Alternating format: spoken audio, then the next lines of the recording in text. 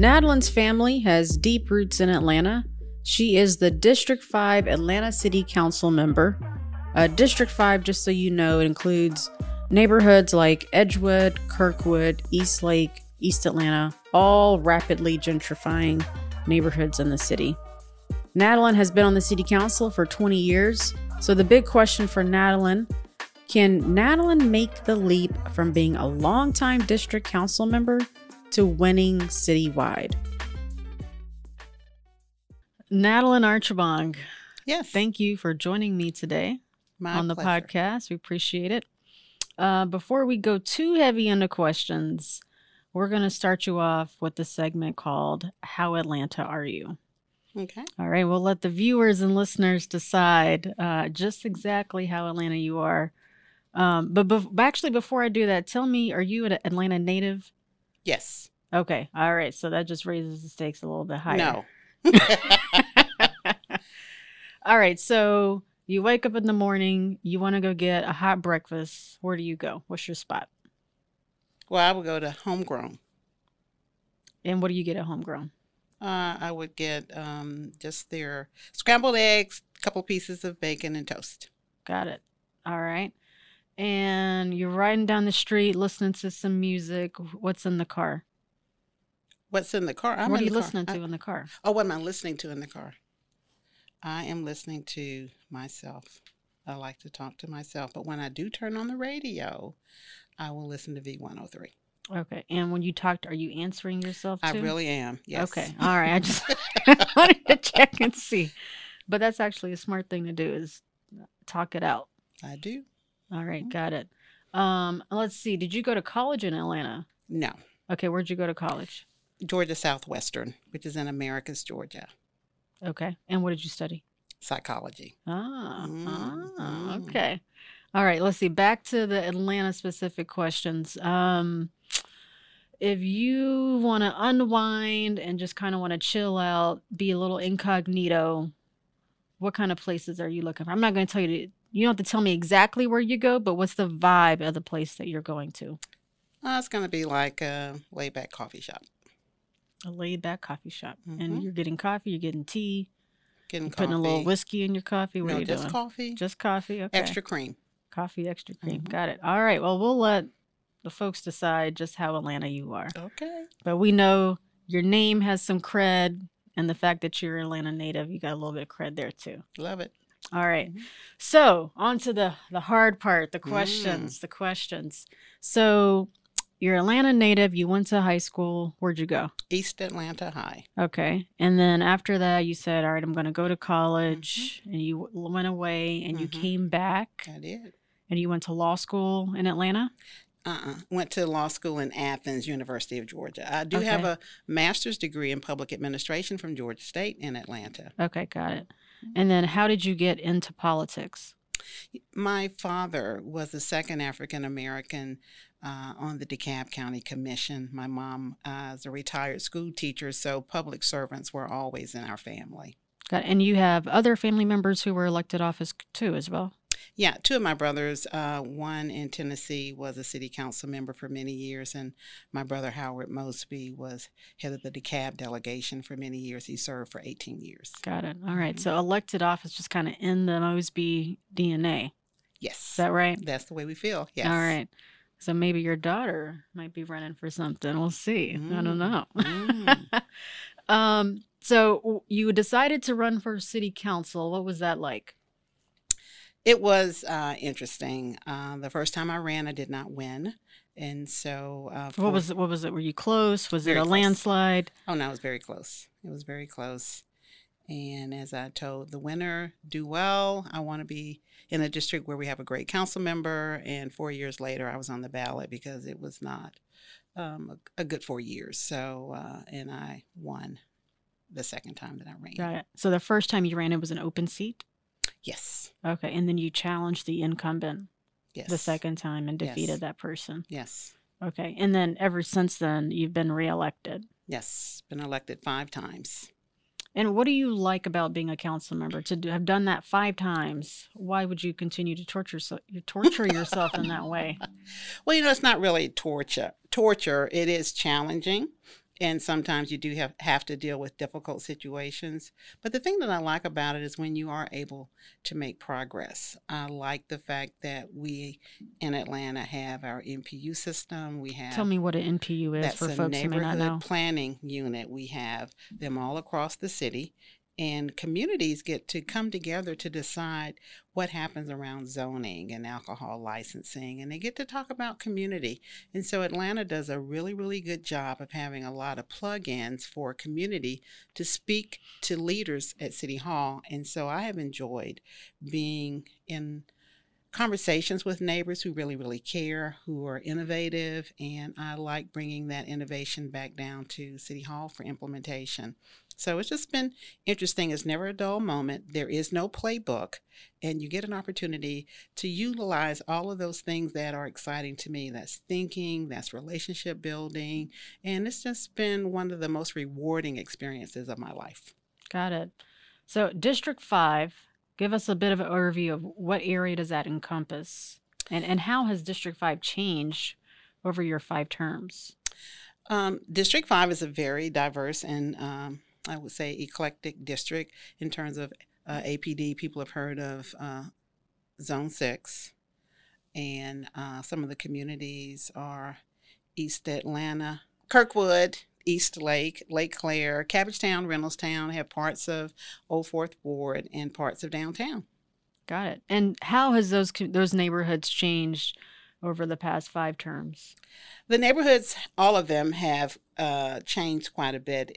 East Lake had a large public housing complex called East Lake Meadows, but sometimes referred to as Little Vietnam. And a couple of weeks ago, we had the PGA there in that neighborhood, and the whole world was effectively in a community that was very troubled and had a lot of concerns around quality of life and that kind of thing. And so East Lake has changed quite a bit. And East Atlanta, where I live, has changed quite a bit. We do have the East Atlanta Village, which is a very eclectic commercial node with a lot of entertainment, restaurants, and it's just a destination in Atlanta. And all across the district, we've seen that kind of sort of metamorphosis from just a community that maybe had underutilized commercial buildings and had troubled educational outcomes were not where people wanted them and that kind of thing. And so today we have vibrant commercial nodes in every community that I serve, and the schools are improving, and we've seen a lot of people moving in that were not from the community. I'm saying more white people moved in, and that resulted in displacement.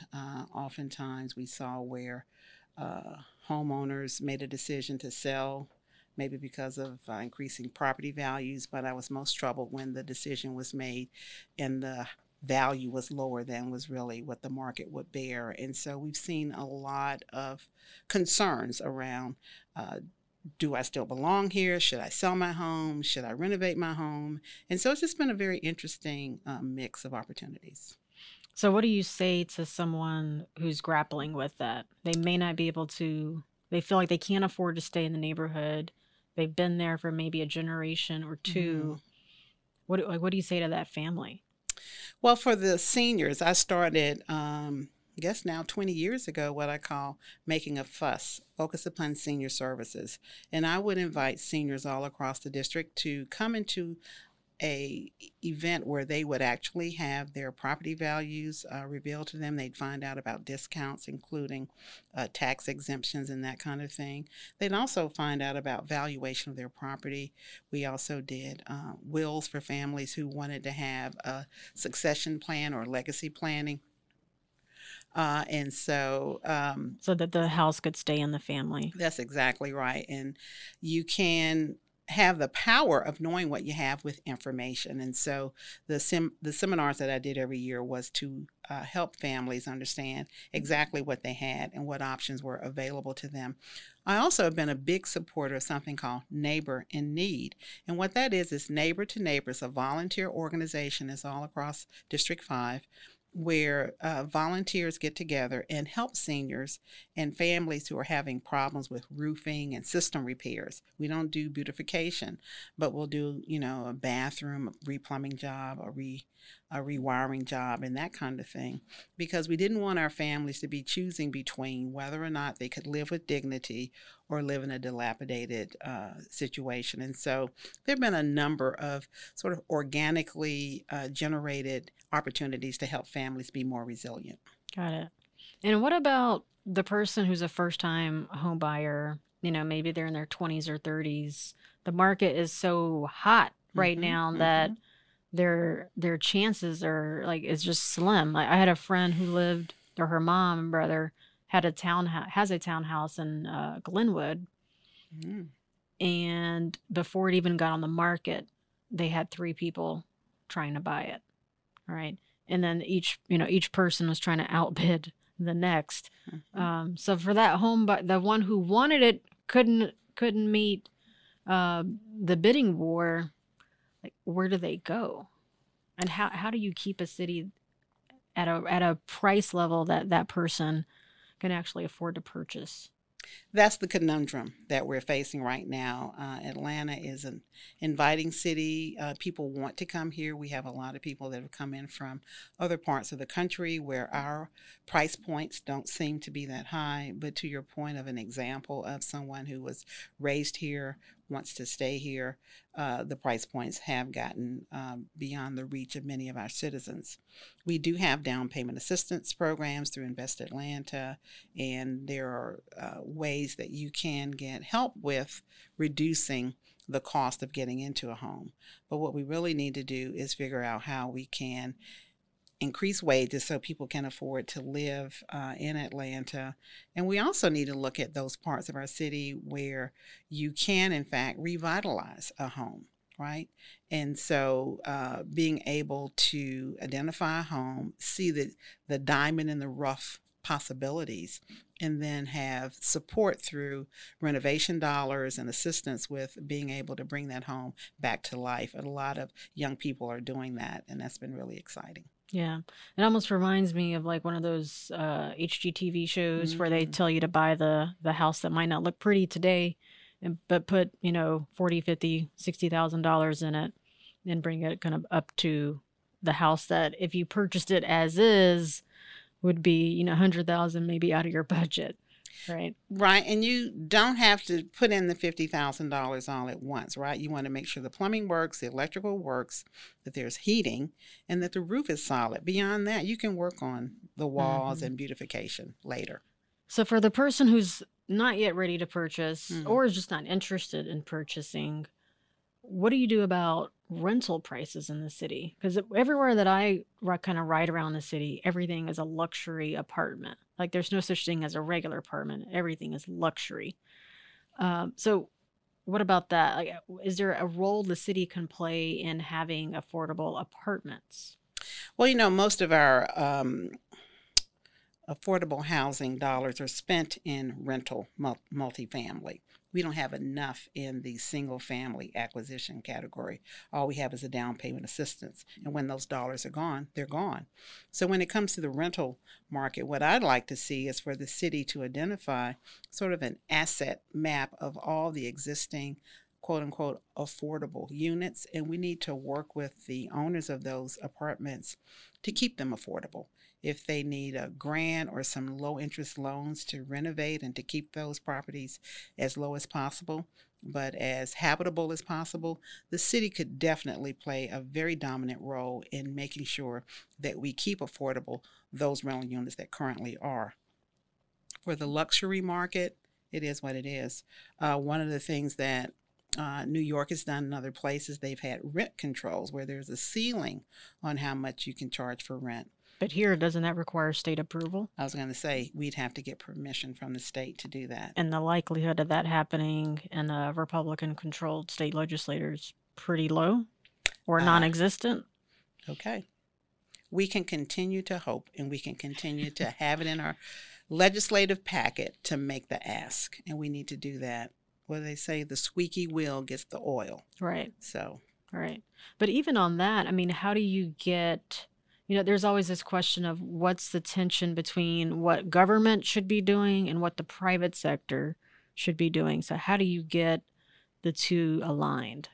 Well, I heard about an initiative in Buckhead that's interesting. A number of the employers there are going to be working together to create workforce housing. The idea being that with Buckhead being an employment center and so many people traveling, you could live near the airport and catch 2 or 3 buses and work at Buckhead. Is that owned by the company? Will the housing be owned by the company? They're going to be looking at pooling resources. I know they're working with real estate owners and some of the employers to make sure that they can create housing for people who in fact work in Buckhead at a price point that is affordable at the average wage of someone in Buckhead who would be in need of that housing. It's a provocative idea, and it's going to take corporate. It's going to take probably some role from the city in terms of some allocation of dollars. But I think it's interesting that they're trying to figure it out for themselves, how to help their employees be able to afford to live more cheaply. Have you ever seen this movie called Sorry to Bother You? No. Okay. You should watch that and tell me what you think about corporate housing. It's an interesting notion of Sorry to Bother You. Sorry to Bother You, okay, by Boots Riley. Okay. That's the name of the guy who came up with it. So good ending, bad ending. Oh, I can't. The ending is the best part, so I can't tell you. Okay. So, one thing that we're trying to do with this podcast is help people understand why they should pay attention to local politics, right? It's easy to say, oh, you got to know who the president is. You got to know maybe who your senators are. I don't expect folks to necessarily know who their congresspeople are, right? But how do you get people to pay attention to local politics? Why should they care about city politics? Well, they should care about city politics. We know the rule. All politics is local, right? And it starts at the granular level, right at your door, right? If you can afford to live in the city. If you can afford to live in the city and you have a door, right? No, don't go there. No, it's important because even looking at laws like whether or not you can litter, whether or not what is the speed limit within the city. We just went to Vision Zero, for example. Tell me what is that? All across the city on our streets that we control, because some streets are controlled by the state, the speed limit has been reduced to 25 miles per hour because studies show that if you are involved in a pedestrian or a cyclist in a vehicle, if the car is going 25 miles per hour or less, there's lower likelihood of a fatality. And so the city made that decision, and if you don't know about it, you didn't get to weigh in on what you think about it. It was just done to you. What you want to have is the opportunity to be a part of the decision-making process. And if you're not involved, you won't be. People will be doing things to you and for you, not with you. Right. On the traffic fatalities in the city, African Americans are the ones who are the highest in the percentage of folks who are hit by a car, who also even die as a result of that traffic accident. And then in particularly Black men, I don't know if you knew this, I did. Black men are more likely to get jaywalking tickets in the city than anyone else. Yep. And the question becomes, is that targeted? Is that over policing? And if the Black male population isn't the same as the percentage of Black males that are being arrested or charged with that, then we have a serious problem. And then we have to look at, do we need more crosswalks? Why are we enforcing jaywalking at that level? Or are there more crosswalks in areas where there's not as many African Americans, right? I live in Midtown and there's crosswalks everywhere. I don't know what that's like, say in Southwest Atlanta. Are there the same amount of crosswalks? I don't know. Well, that goes back to your earlier question. Why should you know your council member, or why should you be involved in local politics? I get emails all the time from constituents asking for more crosswalks. What do? I try to get more crosswalks. And so you want to be at the table. You want to be part of changing the outcomes for your community. Got it. So today you're a district council person, Hmm. but you're running for council president, which is a citywide position. Yes. Tell me why you decided to make that transition. Well, I've been on council, as I said, for 5 terms. That's 20 years. You get 4 years per term. And when Council President Moore announced that she would not be running again, that left a leadership gap as we look at the next term. And so a number of my colleagues spoke to me about it, and I thought about it. And with the experience that I have and the love that I have of serving our city, it was just a logical next step for me. I'm ready for it. It's a job where I will be leading the city council, and so I'm excited about the opportunity. So, what will be your approach? You come in day one, sworn in. What's your approach to leading a city council of, is it 13 No. individuals? No. 15. Mm-hmm. 15 individuals, Mhm. A number of new faces. 6 at least. Right. So, how do you corral the troops, so to speak? Well, I look at the city council as a group of leaders among leaders all across this city. The citizens in Atlanta made a selection, and they chose 15 additional people to come to City Hall to govern and to lead. And I would just be a leader among leaders. And so, first of all, I want to meet with the mayor, and we need to set a policy agenda that is reflective of what we've heard on the campaign trail. All of us have been at candidate forums, we've been talking to neighbors, and we've heard the same things.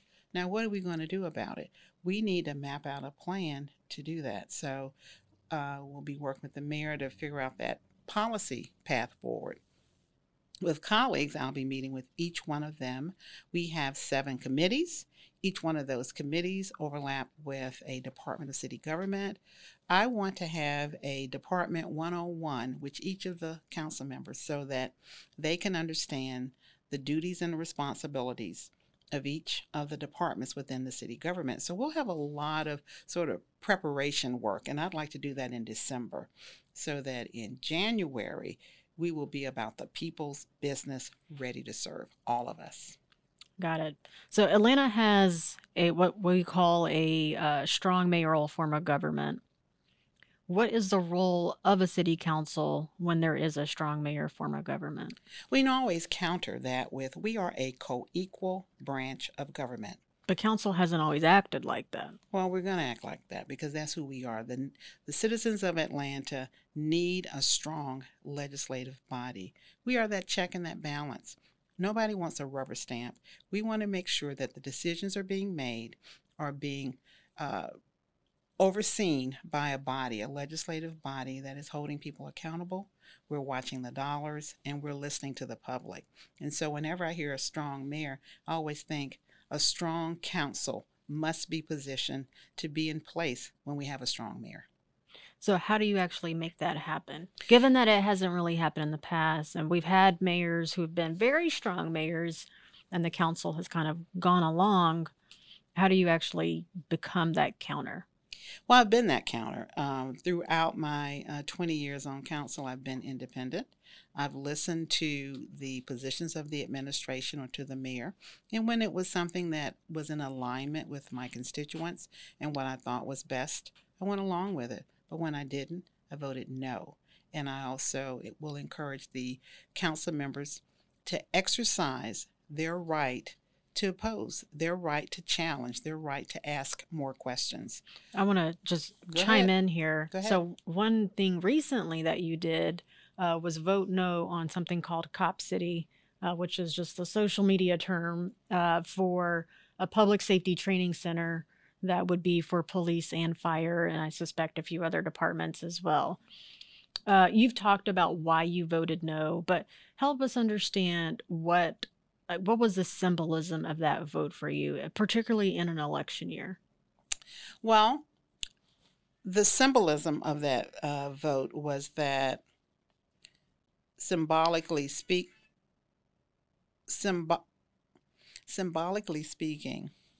that vote was the epitome of whether or not our government listens to the public or not. The engagement of the public was late in the process. Why was that, do you think? Well, the powers that be that were doing site selection did not do that in the public square. They did it and came back with a conclusion that they presented to the public. Well, the public had a lot of questions about that. But doesn't this happen quite often in Atlanta, where something is presented to the public once it's gotten pretty far along the process? That is correct. It is a recurring motif, and we need to change that. Listen, the council is a deliberative body. What that means is we vet, we vote, we debate, we discuss, we engage the community. It's not the place where dreams go to die. It's not the place where people are obstinate. It's the place where we weigh and consider. That takes time. And so for the public safety training facility, it was a very accelerated process. The community was left behind. Why was there such a sense of urgency, do you think? I don't know. There was a lot of speculation. I don't know. I do know that the existing facilities are dilapidated and deplorable. Our men and women who serve us deserve better. They had Legionnaire's disease, they had mold, they had leaking roofs in the existing training facilities. Okay, let's put on one side, they need a new training facility. But we don't do things to people, we do things with our taxpayers. And so the need for the facility was taken care of in the short term because we had set up a temporary location for the police and for the fire. Mm-hmm. So the urgency was no longer on the table. To me, that left time for the deliberation, for the inclusion of the public, and for us to make a decision together that made sense for everyone, that was environmentally appropriate, that it was appropriate for our men and women in terms of the location, and that we were doing our best to keep the community involved and engaged. Got it. So just last thing on that, I know, and the way that the legislation was written, a new mayor can decide if they want to proceed with that. Is that correct? They want to proceed with the facility where it's going to be located. There's a termination clause in the contract. Every city contract has a for convenience clause. We can, for convenience sake, say we no longer want to continue with whatever the contract is. In this case, the new mayor will have the option to terminate this whole agreement around where the facility will be located. That also factored into my decision to vote no. Why have the men and women who serve us in the public so engaged and outraged in many cases, or dissatisfied in others, when in a few short weeks, a new mayor could say, I want a do-over? It just did not seem fair to the public. So on public engagement, what do you think, as a council president, what would you do to counter kind of the current state of public engagement, which is, as I mentioned before, we'll loop you in once we've gotten pretty far along the process. As a council president, what would you do to kind of alleviate that concern, or at least make it not as bad as it is today? Well, the council president cannot make other elected officials do anything. I can encourage, I can lead, I can negotiate, rally the public. I can be a good coach of a very strong, smart team. One of the things that I think could help would be I want the new council members and the chairs that will be coming on board to know that they don't have to introduce legislation if it has not been properly vetted. The council members are often approached by the administration and asked to fast track an item by having it introduced by that council member. I'm going to encourage them to say, no, this is not ready. This has not been properly vetted. We need more time. I'm not going to introduce it now. I think with that kind of encouragement, because I don't introduce many items on behalf of the administration, particularly if I don't think it's ready. Mm-hmm. So I want to, kind of like building up a muscle, I want to build up the muscle of our council members to know you can just say no, not yet. Yeah, that would certainly be a different approach. Yes. So just as we kind of wrap up here, what it's in Atlanta we always kind of plan things. And on the elected official side, I feel like things are kind of planned in terms, right? Okay, Mm, here's what I need to accomplish in 4 years. Here's mm, what I'm going to accomplish in the next 4 years. mm. So, as a council president, what do you want to accomplish?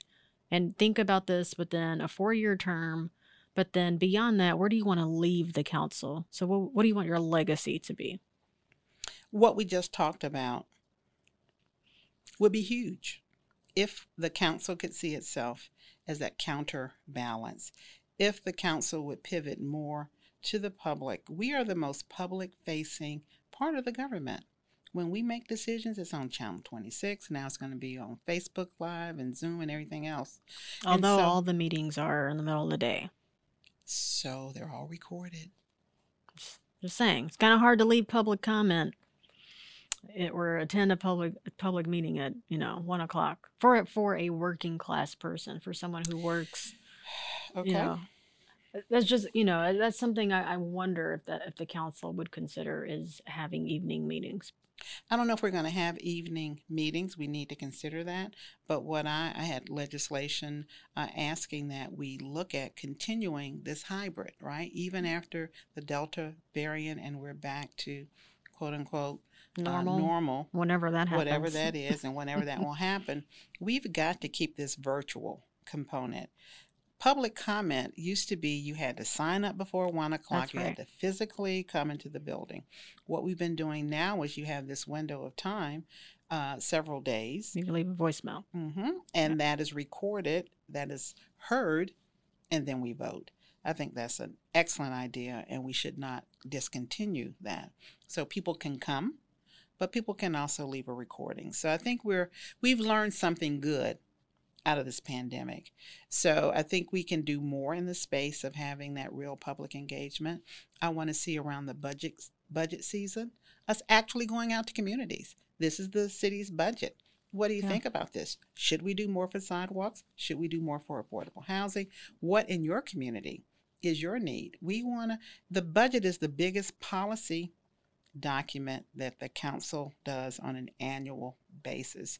We need to be as connected to the public as we work through that as we can. And so I want to have more opportunities for the public to participate. We're looking at participatory budgeting where you take a small percentage of the budget and you ask community, here's $2 million. What do you think we should do with it? Really have real engagement. That's a great exercise because I think sometimes if you're not in public office or if you don't work for a council member or if you're not a lobbyist, you may not understand the particulars of what goes into creating a city budget, right? Or just how expensive things are, right? And so if you just think about it like your home budget, you've got a set amount of money. How do you divide it? And how do you get the things that you want? And then picking and choosing and prioritizing. I think participatory budgeting would be a great idea. And you also would have to negotiate with your neighbors, right? Because it's going to be majority rules, right? So I think we need 15 feet of sidewalks. Well, no, we need a new park. So working it out can also be a great exercise as well. Got it. What would you want? The council and the school board have not always really, I don't think, have ever really had deliberate conversation and engagement with each other. Is that something that you would be considering as council president? I would, and we have been. We had a 6-member committee, 3 from the board, 3 from the council, to talk about overlapping areas, right? They do educating, we do policing, but so do they. They do after-school programming, so do we. And so looking at ways that we could better leverage our resources, time out for fighting the school system. That doesn't make any sense. We have the same constituency. And so the council has been the body that has been working with the school board, and we want to continue doing that. We want to do it in a more public-facing way. We had the meetings, 1 month would be at City Hall, the next month at the school board.